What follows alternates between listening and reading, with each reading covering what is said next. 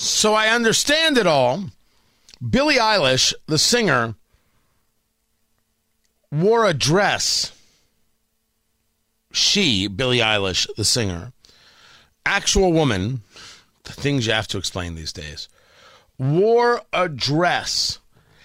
And there are people angry with her because she's changed and she's now a sellout for wearing something that's feminine. So she's not wearing the big baggy sweats like the hoodies and the long shorts and stuff. She put on a dress, and now she's a bad person. Huh. Tony Katz, 93 WIBC, good morning. She puts out there into the world, I spent the first 5 years of my career getting absolutely obliterated by you fools for being boyish and dressing how I did and constantly being told I'd be hotter if I acted like a woman. And now when I feel comfortable enough to wear anything remotely feminine or fitting, I change and am a sellout. What happened to OMG? It's not the same Billie Eilish. She's just like the rest. You guys are true idiots. I can be both, you blanking bozos. Let women exist. Well, Billy, letting women exist is just, well, that's just not going to do. That's just not going to be handled well. Have you seen the cover of Glamour magazine in the UK? Glamour magazine has a woman dressed as a man, who they say is a man, pregnant, and the cover reads, "Trans Pregnant Proud." And the quote is, "I'm a pregnant trans man and I do exist. No matter what anyone says, I'm living proof." Yes, you are. You're living proof that women have babies and men do not. My gosh, what a controversial thought. You can try and sell us this all you want, Glamour, all you want, progressive heathens, but there are only four lights. Men are not women and women are not men. I'm a pregnant trans man. No, you're a woman. You are not a man. You will never be a man. You got to find a way to work within that reality. But this is what they want to show you. And this is what they want to show impressionable youth. This is what they want to show kids. There it is. They don't want Billie Eilish to say, you know what, today I'm wearing X, Y, and Z. A woman can say they're a man and be pregnant and say men can get pregnant. Totally fine. A woman can't wear a dress. That's the end of civilization. You wonder why I drink bourbon. Holy crap. There it is. There's your 1-2. Let the progressives try and explain that. And while they're making fools of themselves, laugh out loud, look at your kids and say, you see how crazy this is? Let people live their lives. Let them be happy. But children can't make certain decisions. And in a world that says a woman can be a man, while then yelling at a woman for dressing, quote unquote, like a woman, you got to recognize that these people hate you and don't want you doing anything that they say you can't do.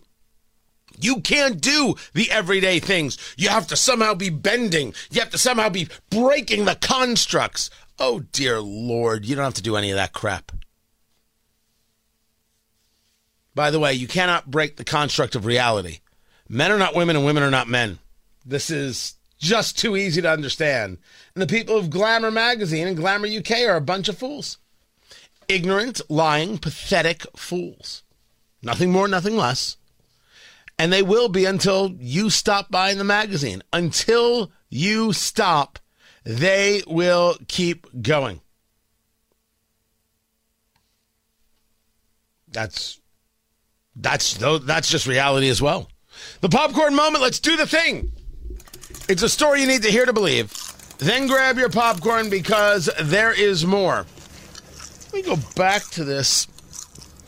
I was going to go back to the Trump town hall, but can I share with you how this debt ceiling deal is being discussed? The Senate voted for it last night. It will go to Biden's desk today. It will get signed. Joe Biden is doing a 7 p.m.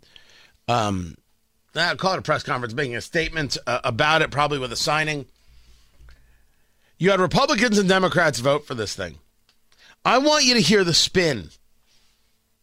This is Senator Chuck Schumer. Overwhelming majority of Senate Democrats voted for the bill. A majority of Republicans voted against it. And it's not just how Democrats carry the bill to the finish line, but why. Why'd we get more votes? We got more votes because the bill beat back the worst of the Republican agenda. It's not Americans coming together. It's not compromise. Everything about Chuck Schumer, everything about Hakeem Jeffries, who leads the Democrats in the House of Representatives, is how do I abuse my enemy? Not look at this, we came together, now maybe we can come together on something else. No, it has nothing to do with compromise. Even though you look at the legislation and there are places clearly where Democrats caved numerous times. The $30 billion of COVID money is going back. The regulatory levels of reform. The increase of defense spending, the caps in non-discretionary spending. I'm sorry, the caps in discretionary spending. Sorry. They're not enough, and I still would have been a no vote. But you can't deny, and we haven't here, that there are some things in here that are pluses. The big one is, of course, that you didn't put a dollar amount on the debt limit.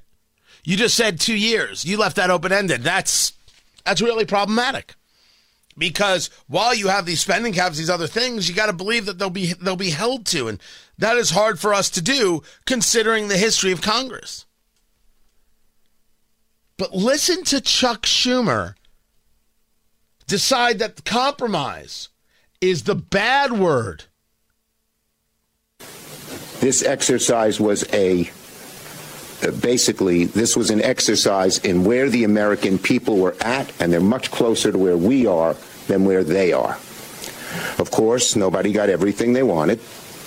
There was give on both sides, but this agreement was a very good outcome because it accomplished three extremely important goals. First and foremost, we prevented a catastrophic default that would have decimated our economy, raised costs, and inflicted immense unnecessary pain on tens and tens of millions of American families. Second, the bill preserves the lion's share of the historic investments we've made to grow our economy, fix our infrastructure, make the U.S. more competitive on the world stage, which the Republican caucus in the House seemed intent on tearing down. They didn't get to do that. And third, and very importantly, we did a very good job of taking the worst parts of the Republican plan that would have hurt so many families, and we took those worst parts off the table.